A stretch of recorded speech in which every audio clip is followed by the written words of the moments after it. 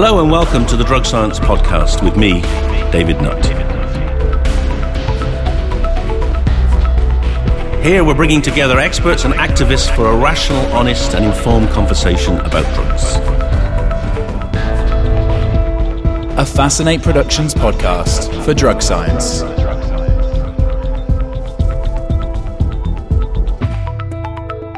Today I'm joined by Mark Johnson, the author of the book Wasted and founder of User Voice, and by Ian Miller, drug science's very own expert by experience. We're going to take a look at addiction, what are the causes, the variables, the struggles, and hopefully the way out. Okay, now let's kick off with you, Mark. Tell us about yourself and about why you set up User Voice. Yeah, I've had sort of issues with addiction from as early as I can remember. It's a very well documented story of I first tried heroin at 8 years old and carried on changing how I feel by using various chemicals. I suppose my home life situation made it easier for me to want to escape and stuff. And I spiralled into addiction, ending up in 2000 living on the streets of the West End, addicted to crack and heroin, intravenous crack and heroin. So I've been clean for 19 years. Okay, we'll come back to that in a minute then, how you got clean, but that's a remarkable story. I'm glad you're still here. Yeah, I bet you are too. Yeah. And Ian, what's an expert by experience then? It's lived experience. I guess when I was going through my teens, I was a rebel. And the more I saw Nancy Reagan and people sort of like that saying, drugs are bad for you, it made me more and more curious. And that was it. I was hooked with drugs and the whole what they do to people and the effects they have. Okay, but the interesting contrast is that you yourself didn't become very dependent, unlike Mark, is that right? Yeah, that's true. I moved into a place in Bristol where I lived with 4 heroin addicts. The first night someone OD'd, I put my scout training into operation. I've had periods where I was taking a lot of drugs for a long time, but I always felt I could walk away anytime I wanted, so I did. So Mark, let's get back to you then. So when did you realise you were addicted? I think addiction probably 17, 18, where it was completely out of control and, completely dependent 24/7. Everybody had a complete allergic reaction to me. So tell us about what that's like, because most people won't have any understanding. It's a very confusing experience, really, because there's kind of like bits missing in the thinking, the feeling, relationships. You're doing things to people that you don't want to do, but you have to do them because you've almost developed like a predatory brain of needing to find the fix. And that takes kind of precedent over everything. You had no insight at the time, but now with hindsight you can see how... Oh, completely, yeah. And people say, you're responsible and everybody's got a choice and all this sort of stuff, but I would disagree probably up until the age of 29, 30, when I was in residential treatment and I really understood the difference between right and wrong and sort of and realised that I'd been in this moral confusion most of my childhood and adolescent life. But you said you started at 8, so that's extraordinary. Yeah, I mean, what was that about? Well, where I grew up, it was easier to be outside the front door than in it. And there's a real logical progression. If there's no love support from family and it's unsafe, then you go outside, and outside you come into contact with the peer group, and then somebody gives you something, i.e. getting pissed. And you actually go, oh, I found something here that I don't get in the family environment with the talking about how I feel and think. And well, you're using chemicals to replace the absence of love and affection in your home. And it's that simple. For me, it was that simple. In hindsight, I've been clean 19 years now, and of sort of probably part of being clean is reflecting daily and having to analyse how I think and feel and making sure I'm looking after myself to maintain sort of the quality of life I've got today.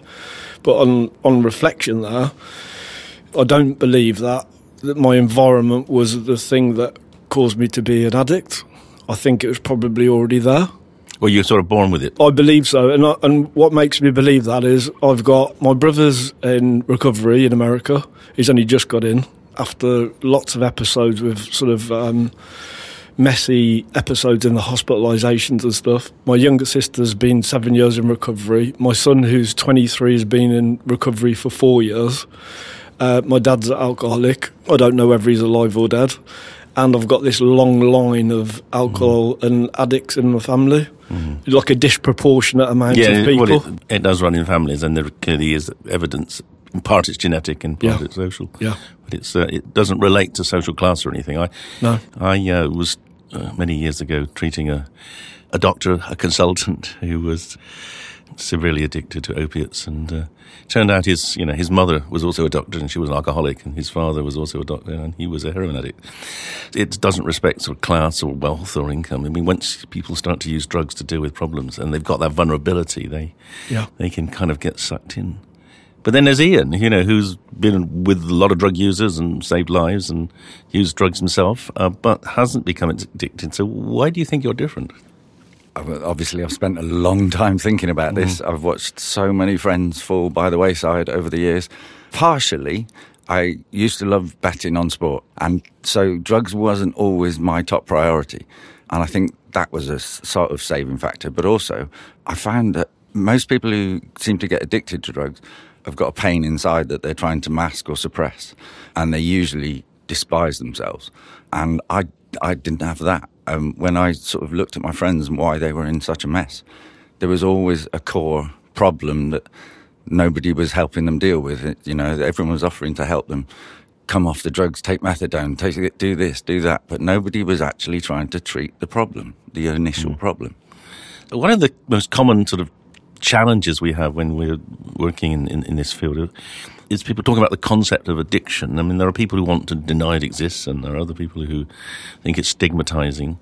I quite like the term because I think it's actually a serious term, and it tells people how serious the problem is. But what do you think, Mark? Did you use that term about yourself? Yeah, absolutely, yeah. I'm in abstinence-based recovery, I think it's called.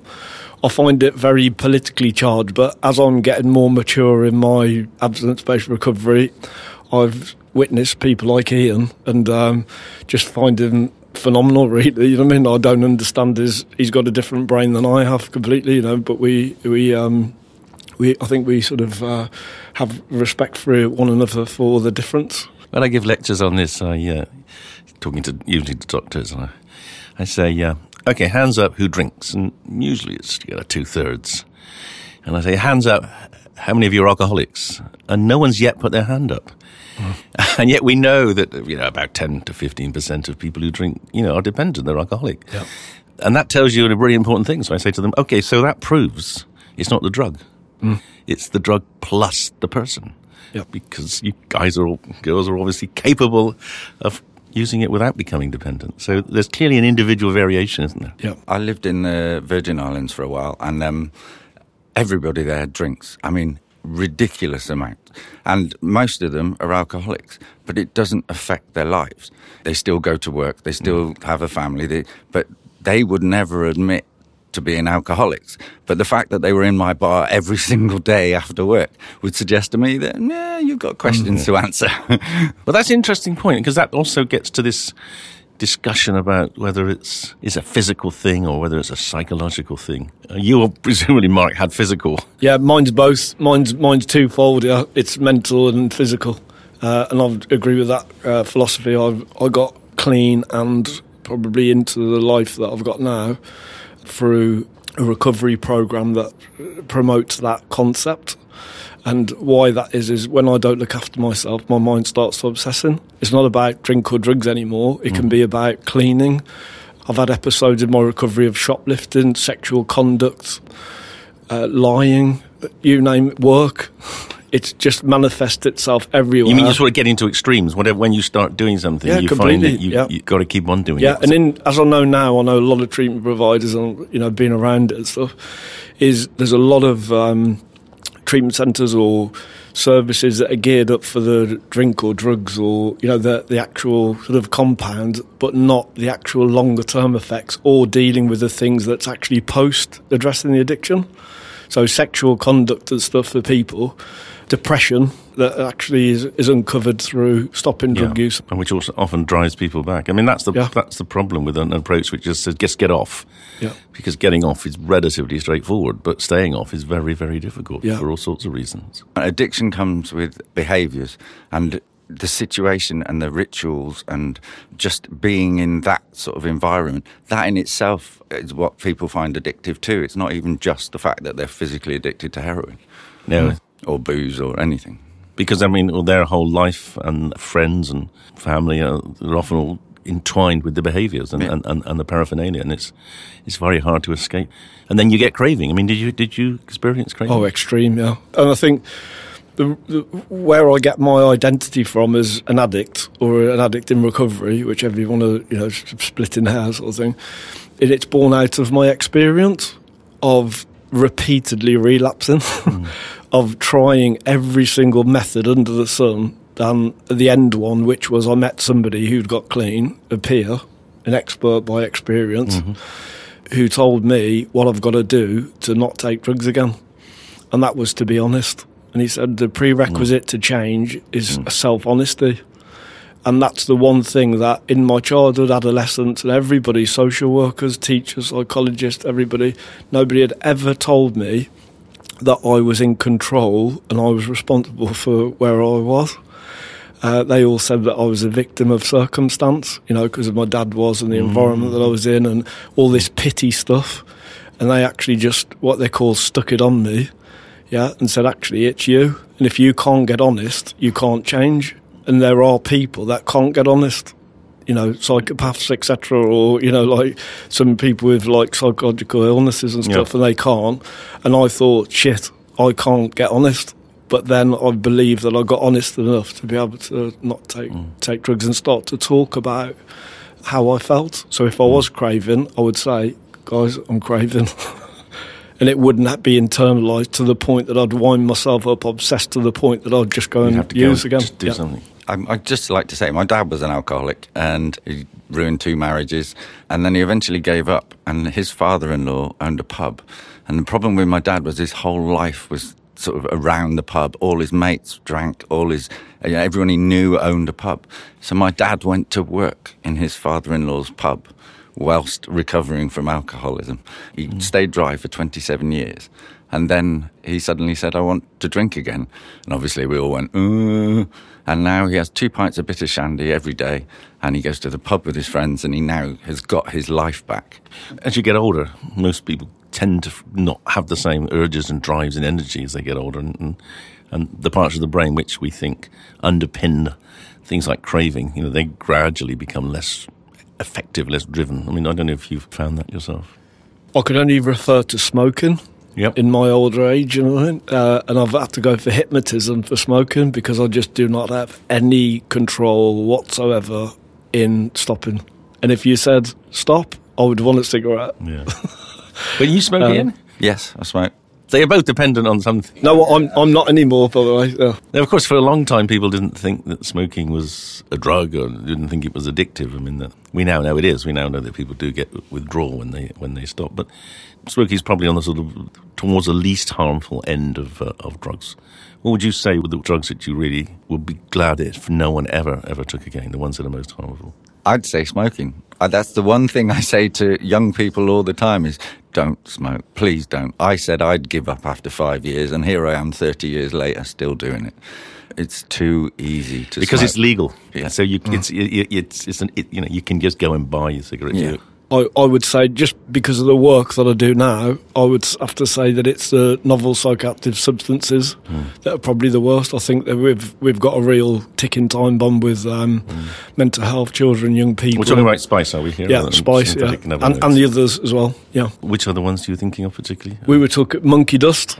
Oh, the strong cathinones. Yeah, and then the cockroach killer, which I don't know what the name is, but that's kind of quite a new one in prison that they're finding because it just goes under the radar. They're playing the cat and mouse game of it, but I think I've not heard of the cockroach. You don't know what kind of drug it is it? I do know, but I can't. I was trying to think of it before. It's roach spray. That's what it is. They spray that. Oh, I mean, it is a cockroach killer. Sorry, as opposed to... Sorry, yeah. They spray it on the paper, and then it goes into prison. And what people do is they rip little bits off their letter. That's where it is. Okay, well, since we don't know what that is, let's not talk about that. Well, let's talk about synthetic cannabinoids. I mean, you've seen them emerge in the last 10 years or so, less probably. Well, we knew for us, because of the work we do is all peer-led sort of stuff, you get the kind of word on the street very quickly, and probably it was epidemic in about 2012 that it really it was before probably 2010, but epidemic in 2012, predominantly because of they didn't have the drug testing facilities to find people. So what you've got in policy is they've introduced MDTs, mandatory drug tested in prison, in 2010. Cannabis is a drug of choice in prison. Then 2010 they introduced this policy that then had a spike in heroin use because heroin's out your system within 2 days. For some of the listeners, they might not understand what you meant. So the thing about cannabis is if, one spliff, you can have stuff present in your blood for weeks. 6 weeks, I think. So you can eat, or in your urine. So it's very easy to detect cannabis in prisoners. So what you're saying, prisoners wised up and they realised that there were drugs which cleared out the system much faster, like heroin. So that was the first perverse effect. Testing for drugs meant that people moved from cannabis, which is a relatively benign drug, to heroin, which can be a very dangerous drug. And people getting introduced to their addiction through prison because of the heroin. And then Spice come along a couple of years later, and because of its sort of PR or marketing towards cannabinoid, which is not, it goes on the receptors, but it's nothing to do with cannabis, that people's introduction was either to be spiked, which we talked about earlier, is to be spiked thinking it's cannabis, and it's not. So they were given it, or sold it as if it was cannabis, and then they found it was much stronger and possibly more addictive as well. Yeah, and then they put it in a pipe. They call it a rice attack, and you've seen I'm not sure if you've seen, but there's numerous YouTube videos of prisoners filming other prisoners after they've had this pipe, which they're convulsing on the floor and acting like zombies and stuff. And now they've just started to bring in a sort of testing facilities, which is, in my view, probably you can't prove.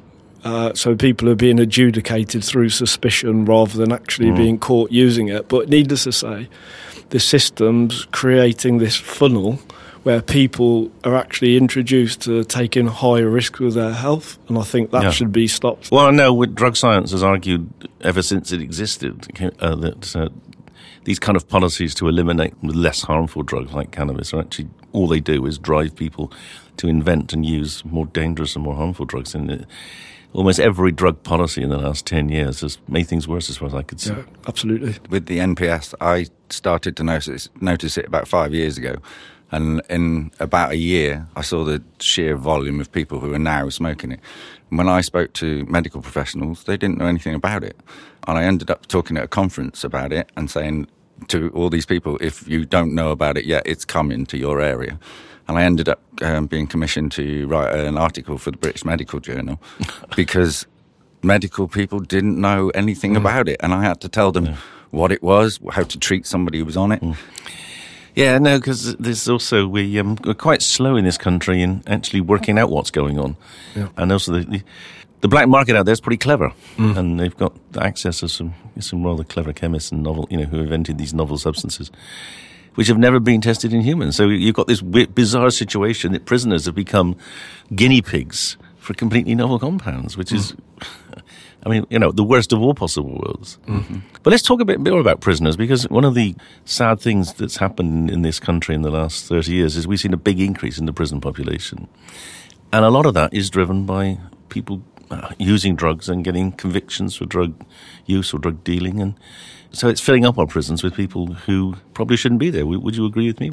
100%, yeah. Yeah, I totally agree. The whole business with ecstasy pills, if you buy one, they were originally they were about £10. If you bought 10, they were 70. So everybody chipped in and bought 10 between them. And there were so many people who got caught and said, I was just getting them for my friends. And the police went full pelt at going after these people for dealing when they would never, that's not dealing. That's just the way the drug market works. Exactly. It's about punishing people and making them sort of, suffer. Somehow, I think the argument might be, well, we're giving a message, but actually, I'm not sure that prison gives a good message, does it? Well, you've got this situation where prison's one place that the most vulnerable in society goes and the most criminal. They go into the same place. That's a bad combination, isn't it? Completely bad. And one thing that's added, and you mentioned it before around smoking being the lesser of the harm. Well, they've banned smoking in British prisons now. So the criminal fraternity, the markup on tobacco in Pentonville, which is not too far away from where we are now, is £400 an ounce. What? So you can buy it in the shop for 15 quid. And if you can get it through the gate, which most people could get in their pockets, and onto the wings, it can be worth up to £400 an ounce.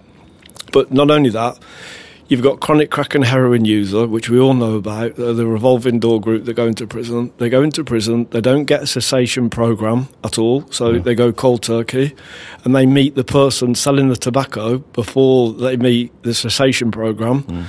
So they're already in debt, and violence, debt, bullying has spiked over the last number of years since they brought in this unintended consequence to poorly designed and implemented policy is actually causing deaths.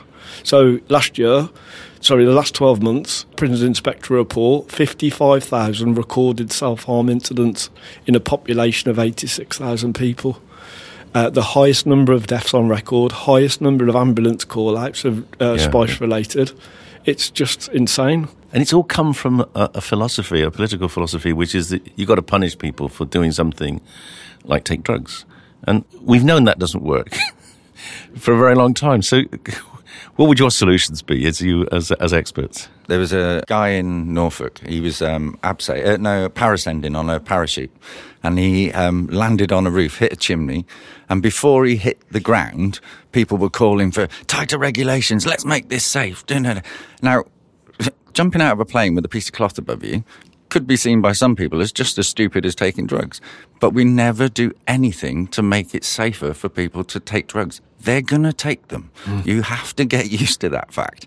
You're not going to stop them. So let's make it safer for them, just the same as we do it with everything else.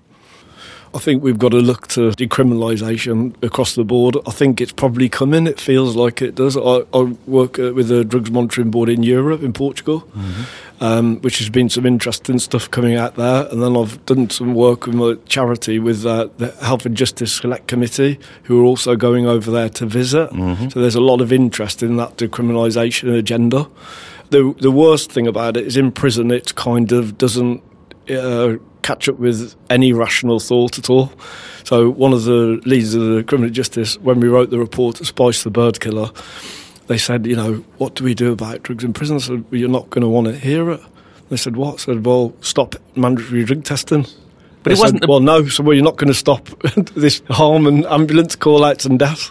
Drug Science had a presentation a few years ago by the head of the Prison Governors Association, and he said this was the worst piece of legislation. They did not want it. It was forced upon them by politicians who like the idea that people get punished even more if they're in prison. Yep. And it's created havoc in prisons. And they can't even implement it. That's the thing, is they don't have enough staff to actually implement. So often it's done on suspicion. Yeah, which is worst of all, really, isn't it? And it's also corrupted prison staff, because some of the prison officers now become mules, haven't they, getting the drugs in, because these super strong drugs like spice... You've got a perfect environment of an entry-level prison guard being on 23 grand a year, watching a criminal on a wing making £10,000 a month. So and then you've got tobacco with a markup of 15 quid. That's a client group that will pay £400. It's perfect, and it's through the belligerent denial that drugs exist in prison, and that we can't look at harm reduction and accept, like that. Basically, we need to look at people taking sort of healthier choices and less risk with their health. Now, Mark, where do you stand on treatments for addiction? Did you ever try any? Yeah. Other than just being abstinent? I was on naltrexone. I think I've done loads. Anti-abuse back in the day. Or for your alcohol? Yeah, when I first went into treatment, I can't remember the first detox, but I was in rehab in 1988. And they said addiction was a learned behaviour and you could unlearn it. And it was run by dodgy social workers who are my favourite people because you can manipulate them and stuff. They knew nothing about addiction, and they let you have girlfriends and all this sort of stuff. It was weird. But and needless to say, I thought that was the answer to drug addiction, and there was no answer for someone like me. Because when you're sick... Because it didn't work, so you thought you were untreatable. When you're so ill, you think you're evil, because everyone's saying you're the devil incarnate. You know, you meet in relationships and you're robbing off everybody and everybody hates you. You actually think you're a really bad person and not sick. So it wasn't until 2000 that really the message come to say, like, you know, this is an abstinence-based programme, and it's honesty is the prerequisite to changing your life. You know, and then it's like, what honesty? What's that? Because I've grown up with this moral confusion of don't answer the door, because if you do, it's the rent collector, and you'll be in trouble. You know what I mean? This where right's wrong and wrong's right. You know, it's quite an interesting. But yeah, nothing sort of worked other than being. I always say that a sense of isolation, so confinement. In that early stage. Did you go to groups? Did you go to group therapy? Yeah. I went to rehab, They sent me to Bognor Regis. The only thing you can do in Bognor... Some people will say that was punishment. Yeah, exactly, Die of old age or get clean. What is your experience, all the people you know who've struggled with drugs, what have you seen as the sort of ways out for them? Basically, I think there's two ways out of drug addiction. You either treat the problem, the pain, the original pain that, you know, that made people try and mask it, or you just have to wait until the addiction causes more pain than the original problem. Yeah. And I've seen people, after 10 years, just get to that stage where they just literally stop, because they just realised that, hold on a minute, I could deal with that, and it would be a lot easier than living with this. What advice would either of you give to families of people who've got drug problems? I mean, is there any easy way to intervene? Obviously, some families are scared. They don't want to make things worse. They don't want to have arguments which could escalate out of control. I would say with younger people, don't make too much of a fuss if you find that your son or daughter is using a bit of cannabis or something. Educate yourself. Find out what it is, why it is, because drugs are the first stop on the train to rebellion. So the stricter you are with your children, the more likely they are to go and find something else. And when you find that they are using drugs, a massive overreaction will not help the situation. In fact, it's more likely, like I said, Nancy Reagan telling me, don't do drugs, they're bad, just made me more curious. And I think the same with parents. If you go over the top, you're just going to drive them to something else. Yeah, you can be I've just come across parents who've taken their children to the police because they found a bit of cannabis on them, which seems to me that probably the daftest thing you could do. I always say I get a lot of correspondence or letters and stuff from very distraught mothers and families and stuff who are at the end of their tether, and I always sort of say that to look after yourself, to look at you, and know that actually that you're not the best person to help them. Ian just said that. You can't help... If you can't help, don't make it worse. Exactly. Yeah. Friends and family are kind of not... Even with my own siblings, I was very tough. Actually acted like I didn't care. And got one into treatment. My son is the same.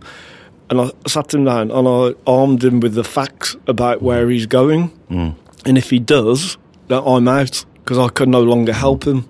And I think that's the toughest thing that a parent would have to do, is detach from them.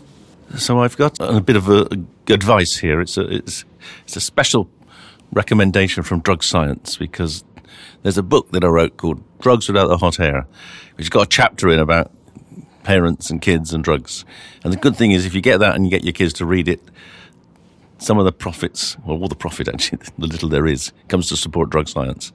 So that's a very good way of accessing something that you can use to talk to your children about. So we have some questions from Twitter now. So Carmen from Bath says, you hear people say things like, I have an addictive personality. Is there any truth to that statement? And if so, what is the reason for it? So I guess you would probably say you have a vulnerability, an addictive personality, yes. 100%. Yeah. And if you're not addicted to drugs, you're addicted to other things like cleaning or work or whatever. Yeah. And the answer, Carmen, is that there are personality traits which do predispose to addiction, and they are There are different ones. So sometimes it's being very enthusiastic about things. Sometimes it's being very anxious. Sometimes it's being very impulsive. So there are different personality traits which make you vulnerable to using drugs or getting addicted to drugs. So Luke from Bristol. I've had a crack addiction for almost 6 years. I don't think it's had that much of a negative effect on my life as I can afford it. I've tried rehab twice and it hasn't worked. So at this point, I've just accepted this as part of my life, which seems better than the alternative. I got a steady job and girlfriend, so I avoid a lot of the outside problems that come with crack addiction. Do you think it's actually that bad for you when taken in that context? Well, that's definitely one for you, Ian. Yes, it's always going to be bad for you. There are, as I said, there are plenty of people around the world who manage their addictions and even disguise and hide their addictions from their family and friends, but it's still an addiction that you need to deal with. Yeah, and crack itself is going to have a rather negative impact on your heart over the time. Yeah, exactly that. A similar one, Dan from London. What do you think of the long-term health implications of taking 1 or 2 grams of coke most weekends? And would you consider always needing coke at weekends as an addiction? Well, I would have said yes, probably. Yes, absolutely, yeah. But it's interesting, it's not lost control. He's not taking it every day. You don't have to take something every day to be addicted. That's a very important point, absolutely. Because during the week, all he's thinking about is the weekend. Exactly. So that shows that he's actually very likely addicted. The other thing I'd add is about quality of life as well, and also time and circumstance. So some people, you can be in control for a very long time, and an event will happen or some sort of psychological change, and then I've heard many stories over the years of people literally entering their addiction there. Yeah, no, it's there's no question it will be affecting your brain, and probably when you think you've still got it under control, you probably haven't, and then you can slip away from you very fast. Ellie, I'd love to know more about what happens to brain patterns, neural pathways with addiction. When you end up in a pattern, is it actually reversible or not? There seems to be a lot of conflicting literature. Well, that's actually a really interesting and challenging question, and it's the subject of a lot of my research at present. It's unquestionable that there are changes in the brains of people who are addicted, but not in everyone. And what we don't yet know is whether these changes are reversible. And I think for some people they probably will be, and for some people they won't. Mark, would you agree with that? I think I have to be honest, and I think that I lead a spiritual life. Not a religious one I had, but a spiritual one. And I think it often gets missed in this whole discussion around drugs and stuff. And there's a part of that, breaking that sort of cycle and then continuing this change of letting go of my self-will and going through a bit of a process where I acknowledge that I've got its self-will run riot that's developed this pattern. Yeah. And I have to let go of that will, and then I have to put things in place which often consider, as I said to you, about being very accurately focused on my behaviour and owning it to other people as well, of saying, this is what I've been thinking, like cleaning house. I think the religious monks or orders or whatever they used to call confession is an ancient art form, and it's through that confession that I've had freedom. You get insight. Yeah, and so that's the thing that I've found that winds that back. You know, we'll stop that psychological process. I've always found that people who are addicted don't tend to have much pleasure in their life. The drugs are the pleasure. Yeah. And as people get further along the addiction line, they start to realise as a human being they are valuable, that they have got things that, you know, people like. And that when they start to realise the pleasures of having friends, having relationships, you sort of see that that's actually far more enjoyable and more addictive than the drugs quite often. And I guess that's quite a key part of rehab, isn't it? To try to get you to discover that there are pleasures and reinforcers Love in yourself. life. Yeah, and other people properly, rather than just the drugs.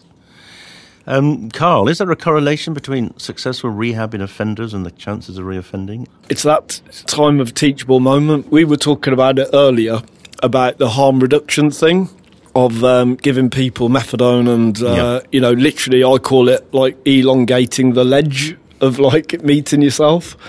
You know, back in the day when I first started using, I went to prison and you literally go cold turkey. There's no service whatsoever around it, and it never killed me. And actually, I want to ask you a question right around known recorded deaths to opiate withdrawal.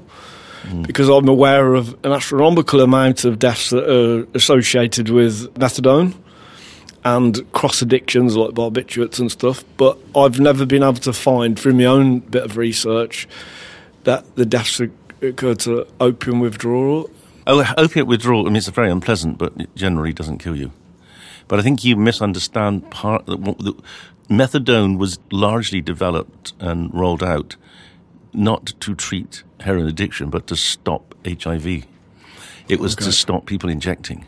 And that's where it was really successful, because that plus needle exchange and clean paraphernalia has a huge impact to reduce intravenous injection, and that was the main goal of it. Okay. Yeah, I always thought it was a lot to do with crime figures. Yeah, I thought that. That's what I thought. To reduce crime rather than to actually help the addicts, because they make them come in every day and get drug tested, and they counsel them every day.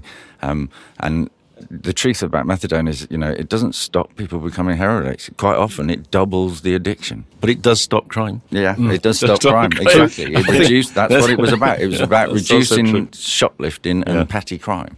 I think the point we're making is that the thing that's there, you've called it harm reduction. Yes. I agree with harm reduction is to keep somebody safe. But what's really interesting is through that process, the overuse of these drugs and the lack of understanding about what the original purpose was meant for, and using it as a tool to actually get somebody off it and into some sort of successful living, is actually by parking people on it, we're giving them a really slow death. Yeah, but although, there are a lot of people who don't want to come off. I mean, there's a sort of paradoxical thing. It's not everyone. I mean, maybe they aspire to be like you, but a lot of them perhaps feel they just don't have the strength or courage. But from a societal level, so if drugs are illegal and your behaviour causes harm and victims, whether you're ill or not, and you're actually, everybody's accountable for their behaviour. I would question whether responsible, because you have to know the difference to be responsible. Yeah. But everybody's accountable, and so if it's illegal, then surely we shouldn't be to focus on, if a substance doesn't kill you and isn't known to cause death, we shouldn't be giving the long drawn out green liquid to people, or retoxing people. That's one of the things as well in prison, is giving methadone to people who are already clean because they're getting released from prison and don't want people to die. At what point I think is that's the personal choice, and what versus society? It's always got to be personal choice, and absolutely. But I think these days now they're looking at naltrexone just prior to prison release, because, of course, those couple of weeks when you first come out of prison, that's a very, very risky. In fact, it's the riskiest 2 weeks of your life. Yeah. Can I give you, bringing it back to needle exchanges? Yeah. The Bristol Drugs Project, which you're very aware of, I was one of the very first people to use that. Before the Bristol Drugs Project, you had to go into Boots and buy a syringe, and you got judged and sometimes got turned away, and that's why people were sharing needles, because you couldn't get them. Yeah. When the Bristol Drugs Project came about, it was an exchange. You took in your old needles and they would give you new ones. Nowadays, it's not an exchange. Most places you just walk in, grab what you want, take it outside, and I find more needles lying around now than I ever did before. And I really do think the exchange part was the best bit about that. And to give you some idea of that, one of our friends had AIDS in 1985. Mm-hmm. We didn't know about that at first, but because we all had clean needles, we didn't catch it. But we reckon without the Bristol Drugs Project, there could have been 17 of us. Yes. That would have ended up with HIV or AIDS. No, you're quite right. So, public protection. Yeah. Yeah. I can't say enough. And that's also very about important. The BDP. Yeah, sensible drug policies, they do save lives, and they also prevent the spread. There are countries. Have you been to Portugal? Mark? Yeah. You've seen. I mean, the Portuguese experiment was an amazing experiment, wasn't it? And it's so sad that it's not been endorsed. But you've got proof of a policy which is humane, rational, saves lives, saves money, saves everything, and we don't do it. When I was in Portugal, it's quite easy when you walk down the street here to see someone and judge that they're probably an addict. They look grey, they look ill. In Portugal, it was hard to spot who was addicts. And I knew people who were working on beaches and things like that. I knew them for weeks and weeks and even months before I even knew they were heroin addicts, because they were getting supported properly and they could just do it clean, safe. Portugal's a brilliant example of how to do it. I think the most telling statistic that I've seen on Portugal is that in the 15 years since they had their policy of treating people rather than punishing people, death rates from opiate overdose, heroin overdose have gone down to a third of what they were 15 years ago. And in Britain, where we continue with our policies of punishing, they've gone up. They've gone up by nearly doubled now. Yeah, and that's atrocious when you think that we know we can do better. We know it's not as if we don't know what to do. We do. We just choose to ignore it, and it's a very disappointing that our policies. It's all down to short duration politics.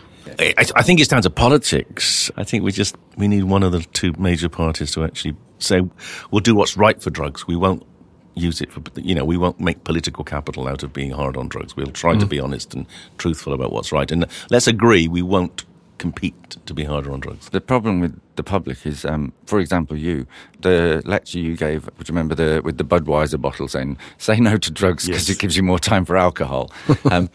I found people were basically saying about you, why is he so anti-alcohol? Why is he? And I was like, no, he's not. He's just trying to make sure that you understand that these are all drugs. They've all caused problems, and we can't, just because something's legal and something isn't, differentiate between them. Actually, I think that is a very good point at which to close this conversation. So thank you both. It's been really challenging, stimulating, and very open. Thank you. Thank you. Thank you.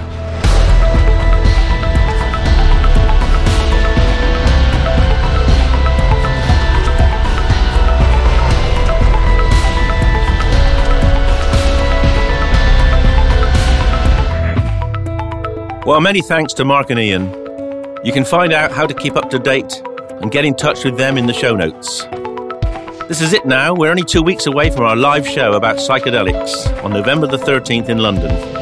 Go to the Drug Science website, drugscience.org.uk, book your places, and I really look forward to seeing you there.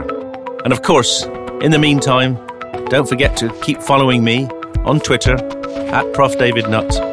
I look forward to seeing you all there. Thank you. A Fascinate production for Drug Science.